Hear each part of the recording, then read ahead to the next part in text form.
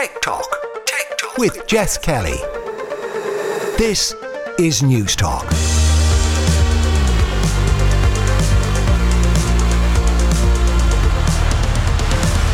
Hello and welcome to Tech Talk. This is Jess Kelly with you here on News Talk. Coming up over the next hour, esports is considered the fastest growing sport and may appear at the next Olympics. We'll hear from the team behind a new academy in Cork looking to build up the Irish talent pool. And the Chief Wellbeing Officer at Aon will explain how data could be the key to unlocking the next iteration of employee potential. As always, you can email the show techtalk@newstalk.com, or you'll find me on Twitter @JessKellyNT. Earlier this week, a new facility called the Wild Academy opened in Cork. The company is co-owned by Usain Bolt and is the first esports academy in Ireland. Steve Daly is the co-founder and CEO, and he joins me now. Steve, firstly, congratulations on the big opening. Can you just start by telling us what exactly it entails? So it's a physical building. So it's the first physical esports academy in the country, which is exciting in its own right. I think the academy is the first step to build a proper support infrastructure for Irish esports athletes as well as content creators. Yeah, I've had a lot of conversations with people over the years about esports, and I suppose some people still struggle to grasp the fact that this isn't just people playing games, like it's a level up from that. So for those who haven't quite grasped it yet, can you just give us a bit of an intro to esports and how it differs from, me sitting at home and playing the Switch for a few hours? Yeah, of course. So just to give some perspective, gaming has exploded over the last 2 decades, as most people know. So gaming is now, as an industry, larger than TV and film, and almost TV, film and music combined, and it continues to grow. Esports is an all-encompassing term. So it's competitive, person-to-person video game competitions and structured tournaments and leagues. The audience for esports stands at about 500 million. So it's the fastest growing spectator sport on the planet. And according to people like PwC and Deloitte, they expect it to breach 750 million in terms of an audience in the next 2 to 3 years. So it will surpass global basketball from an audience perspective. And again, bear in mind that 40% of the planet doesn't still have access to the internet. So the growth will continue, in my opinion. If you look at esports, esports has been around for a long time, but I think in the last 4 to 5 years, it's fundamentally changed. So in 2017, Riot and Activision basically franchised their leagues of League of Legends and Overwatch. And then Activision followed through in 2018 with Call of Duty. So that changed the game completely. So suddenly the publishers didn't control everything. They were giving proper league structures in place, and they were giving ownership to teams and organizations in terms of those league positions. Much like the NBA, the NFL, the Premier League.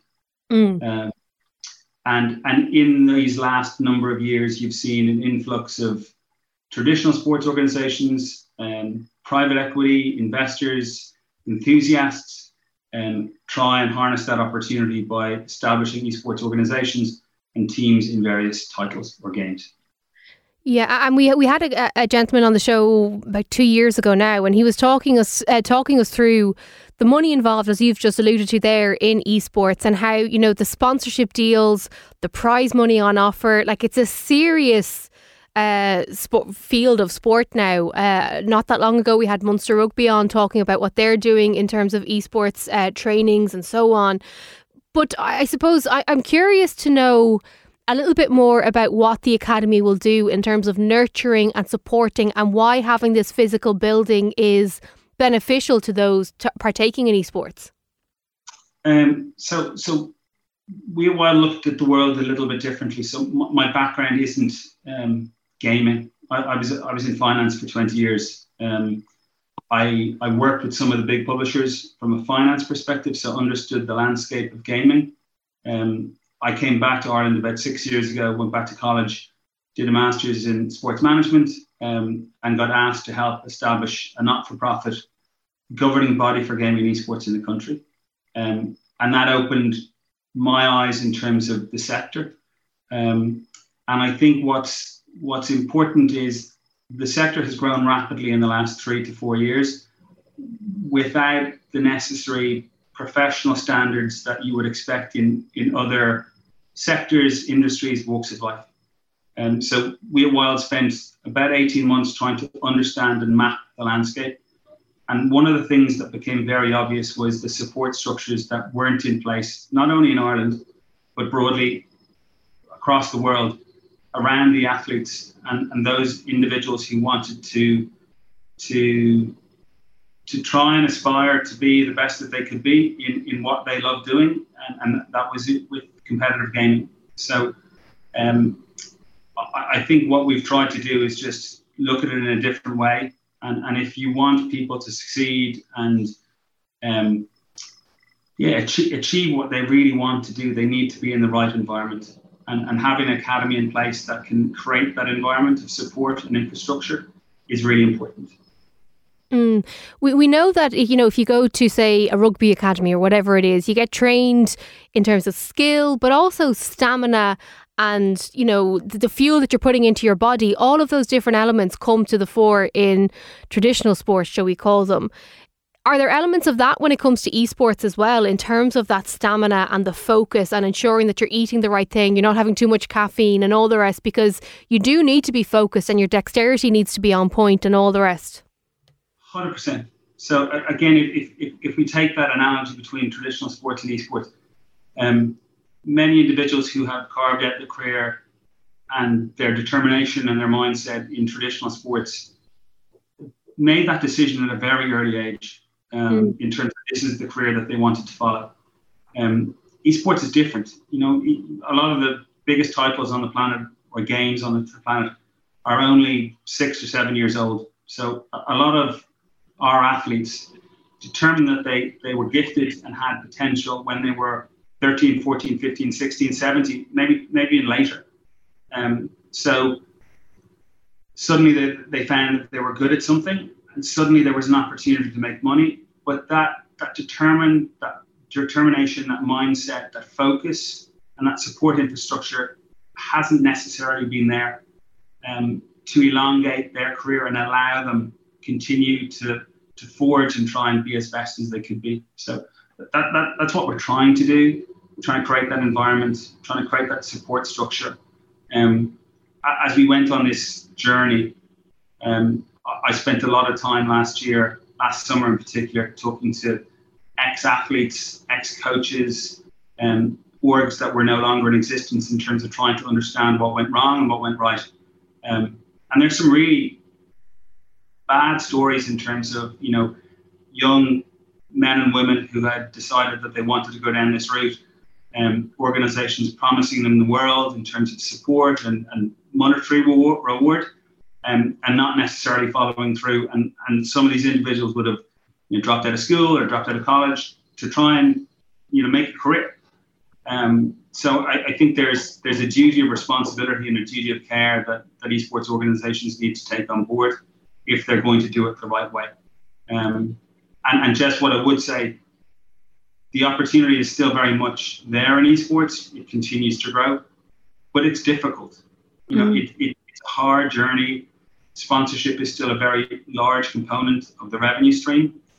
Traditional brands want to be involved, but to understand the landscape and how they should approach it and how they should be involved takes time. So our partnership with Virgin Media, it took over 12 months in terms of building a relationship with each other, building trust with each other, allowing them to believe that we took a duty of care of their brand, which they put significant amount of resource and financial resource behind to build and care and look after, and handing it to an esports org to be one of our flagship brands is very important that the relationship is in place. Yeah, I think it adds a huge amount of credibility to see brands like Virgin Media. I think Puma is another one as well that are working alongside you guys. It it sort of banishes the notion of, sure, isn't it nice for them playing their games? I think it does kind of help for those people who don't understand it. One thing that I'm really interested in, though, is the move for individuals to move from, a hobbyist gamer towards a professional esports athlete. Is that something that's big, that's sort of the norm here in Ireland, or is it still an oddity, I suppose, for somebody to make that leap? And what's the age demographic of the people going through the academy? So we have teams in 4 leagues across Europe. We would love to have more Irish representation on the teams. The support structures to identify that talent in Ireland isn't there yet. I think the academy will help in that way. Is it an anomaly? Yes. Are there individuals who have done phenomenally well on the global stage? Yes. We'll unveil a new Rainbow Six Siege roster that will compete at Tier 1 European level. Competition starts later this month. We'll have an Irish representative. So I think it's moving in the right direction. It's a slow evolution.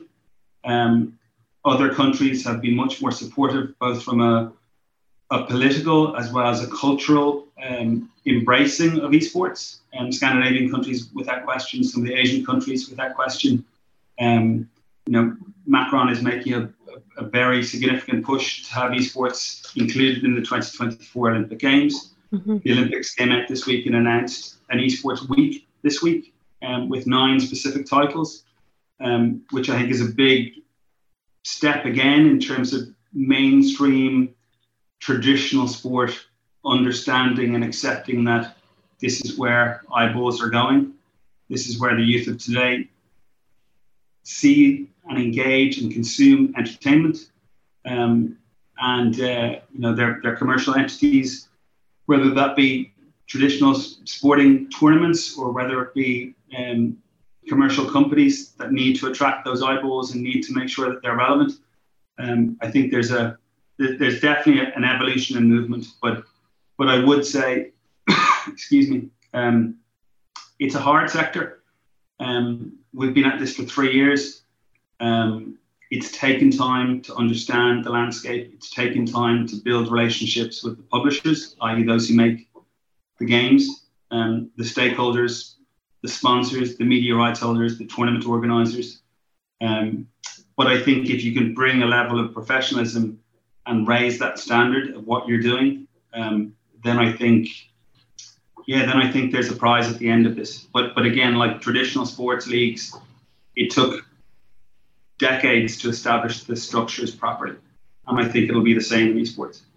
I think it's funny. I bet my bottom dollar that in 5 years' time, everyone will be talking about the overnight success of esports and why weren't we on it sooner, not realising that all this work has gone into it in the background for such a long time. One thing that I wanted to pick up on briefly was just in relation to, the up-and-coming talent that we know we have here in Ireland. And we know the popularity, particularly with younger demographics. Kids watch other people playing games. They're so intrigued by it and they understand the skill and, as I said earlier on, the stamina. But one thing that can be a barrier to esports is obviously access to the technology to get involved in it and to try your hand at it yourself. Is that something that we as a country need to do better at, or is that something that, look, it's just the way the cookie crumbles? No, I think we're privileged. So a third of the world's population game, 40% of the world don't have internet access. We're blessed with our internet access and our technology capabilities in this country. I think in a conversation with Virgin Media, I think estimates are there's probably 1 million people who game in this country on a proactive basis, which is amazing. And again, it's more cultural acceptance than anything else. And again, I'd stress, somebody said this to me a while ago, they said there's 3 types of media. There's social media, and Jess, you and me can debate long and hard whether social media is good or bad. There's passive media, which is me sitting down in an evening, turning on Netflix and watching something, and when it's over, I kind of almost forget what I've watched. And then there's active media, which is gaming, which is pulling people in building a community of communication, building resilience in terms of playing a game, you lose, you keep on coming back for more and trying to hone your skill. And what I discovered during COVID through Ireland Esports, this not-for-profit entity that we established, we worked with the likes of the community games and with Feroga and with Jigsaw, because they were struggling to connect with their members and because they couldn't hold physical events. But these entities that had almost fought against gaming for a long time suddenly realized this is how the youth of today communicate. They put on their headsets and they talk and they work together as teams. They don't necessarily call each other on phones anymore. They use WhatsApp or Snapchat or other platforms. But this is how they talk on a regular basis. And when I speak to our athletes or those that are involved in Wild, they'll talk about their best friends being in Tokyo or in Australia or in Denver or in Colorado. Not that they've met them, but that's who they talk to on a regular basis and have built relationships with. And we're blessed to have a co-owner and a brand ambassador in the form of Usain Bolt. And one, he's a lifelong gamer, but one of the other reasons that he got involved was it's accessible to everybody. So rich, poor, black, white, male, female, disabled, fully abled, you can game. You can find your niche. You can find the game that you connect with, and you can find the community that you connect with through that game. So you asked about age demographics. It's broad spread. One gaming is very broad spread, but on esports, the research from the States indicates that the average esports fan is 32. 40% of college educated with a $70,000 income stream. Very different than if you'd asked me 3 or 4 years ago before I went on this journey, I would have thought the demographic would have been very much younger. But it's very diverse. It's very multicultural, and it can be. It's not perfect, but it can be an incredibly inclusive community if it's done right. Yeah, and I suppose that's my final question to you, because something like the Wild Academy, which is now open in Cork, as we've mentioned, that's a fantastic leap from where we were even last week, never mind last year, right? But what more can we do and should we do to change perceptions of esports? Because I'm fed up having conversations with people about gaming and they go, I used to play when I was 17, but I've outgrown it. And the people are so dismissive. They're so quick to be dismissive about it. And I just feel that, as I said, in 5 years' time, we're all going to be following this as part of whether it's an Olympic tournament or whatever it is, people will be bought into it. So what can we do to try and change perceptions and normalise the gaming culture a little bit more so it's not this niche thing off to the left? I don't know, Jess, being honest. I think it's a matter of time. I don't think it's my place or even your place to try and force people to change their opinions of whether esports should be considered a sport or whether it's real competition or not. I think the tide is just shifting. And again, we mentioned the Olympics, the Commonwealth Games awarded esports medals this year. Emma Rose from Northern Ireland won a gold medal in eFootball, which is just an incredible achievement. She's part of the trans community, which again is an incredible kind of flag-bearing achievement for her and for everybody. Invictus Games will give medals. The Pan American Games will give medals. The athletes competing in the Pan American Games this year will stay in the village with the athletics athletes. They'll participate in the medal ceremonies and the parades and the celebrations within the Pan American Games, which is just amazing. The Asian Games issued medals. So I think it's just a direction of travel. And I think there's a generation that are coming through that are that accept it as normal. And again, I said this to somebody last week. A prospective sponsor asked why do kids watch this? And And the best answer that I could come up with was, I have an 11-year-old son. For good and bad, he supports Spurs. So he loves football. He games as well, but not either or, does both. But he can't go to a Spurs game because they're a London-based club. If I didn't have BT or Sky, he couldn't watch it on TV because it's pay-per-view. And he can't go to the pub, obviously, because he's 11. So he's been pre-programmed to consume sport in a very different way through his device in shortened version. And he can't interact with the club. He can't interact with the players. While esports, he can watch for free on Twitch. He can interact with players and works which will proactively engage and make him feel part of the community. He plays it with his friends at the weekend and communicates with them. There's a competitive element, there's a teamwork element. In some ways, traditional sports has helped. Eyeballs go towards esports. And again, everyone talks about Amazon in terms of changing the retail landscape. And if you know Amazon a little bit more, you'll know about AWS and their web hosting services. I don't think many people know about Twitch, which is a platform that they bought in 2014 for just shy of $1 billion, which streams esports.